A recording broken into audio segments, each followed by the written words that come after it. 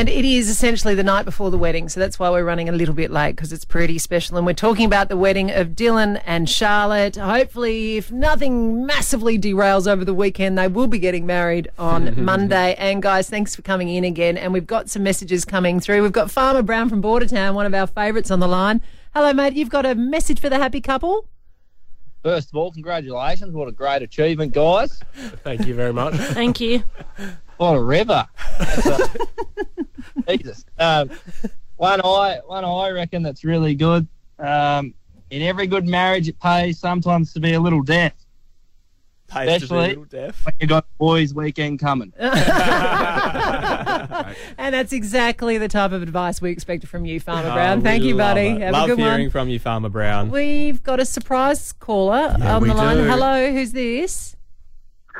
Good morning, honey. It's Hans. International superstar. Hello, mate. Oh, my gosh. What a wonderful, joyous occasion this is. And I think your mid-20s are the perfect time for the first marriage, Charlotte and Dylan. It's wonderful. Why aren't you around to come? Listen, once I've broken up Max's marriage, then I'll work on the second one, okay? Then Thanks, mate. Stop calling me, by the way. Well, Hans, we miss you. You would be there as our chief entertainment, but enjoy floating around wherever you are at the moment. We'll talk to you soon, all right?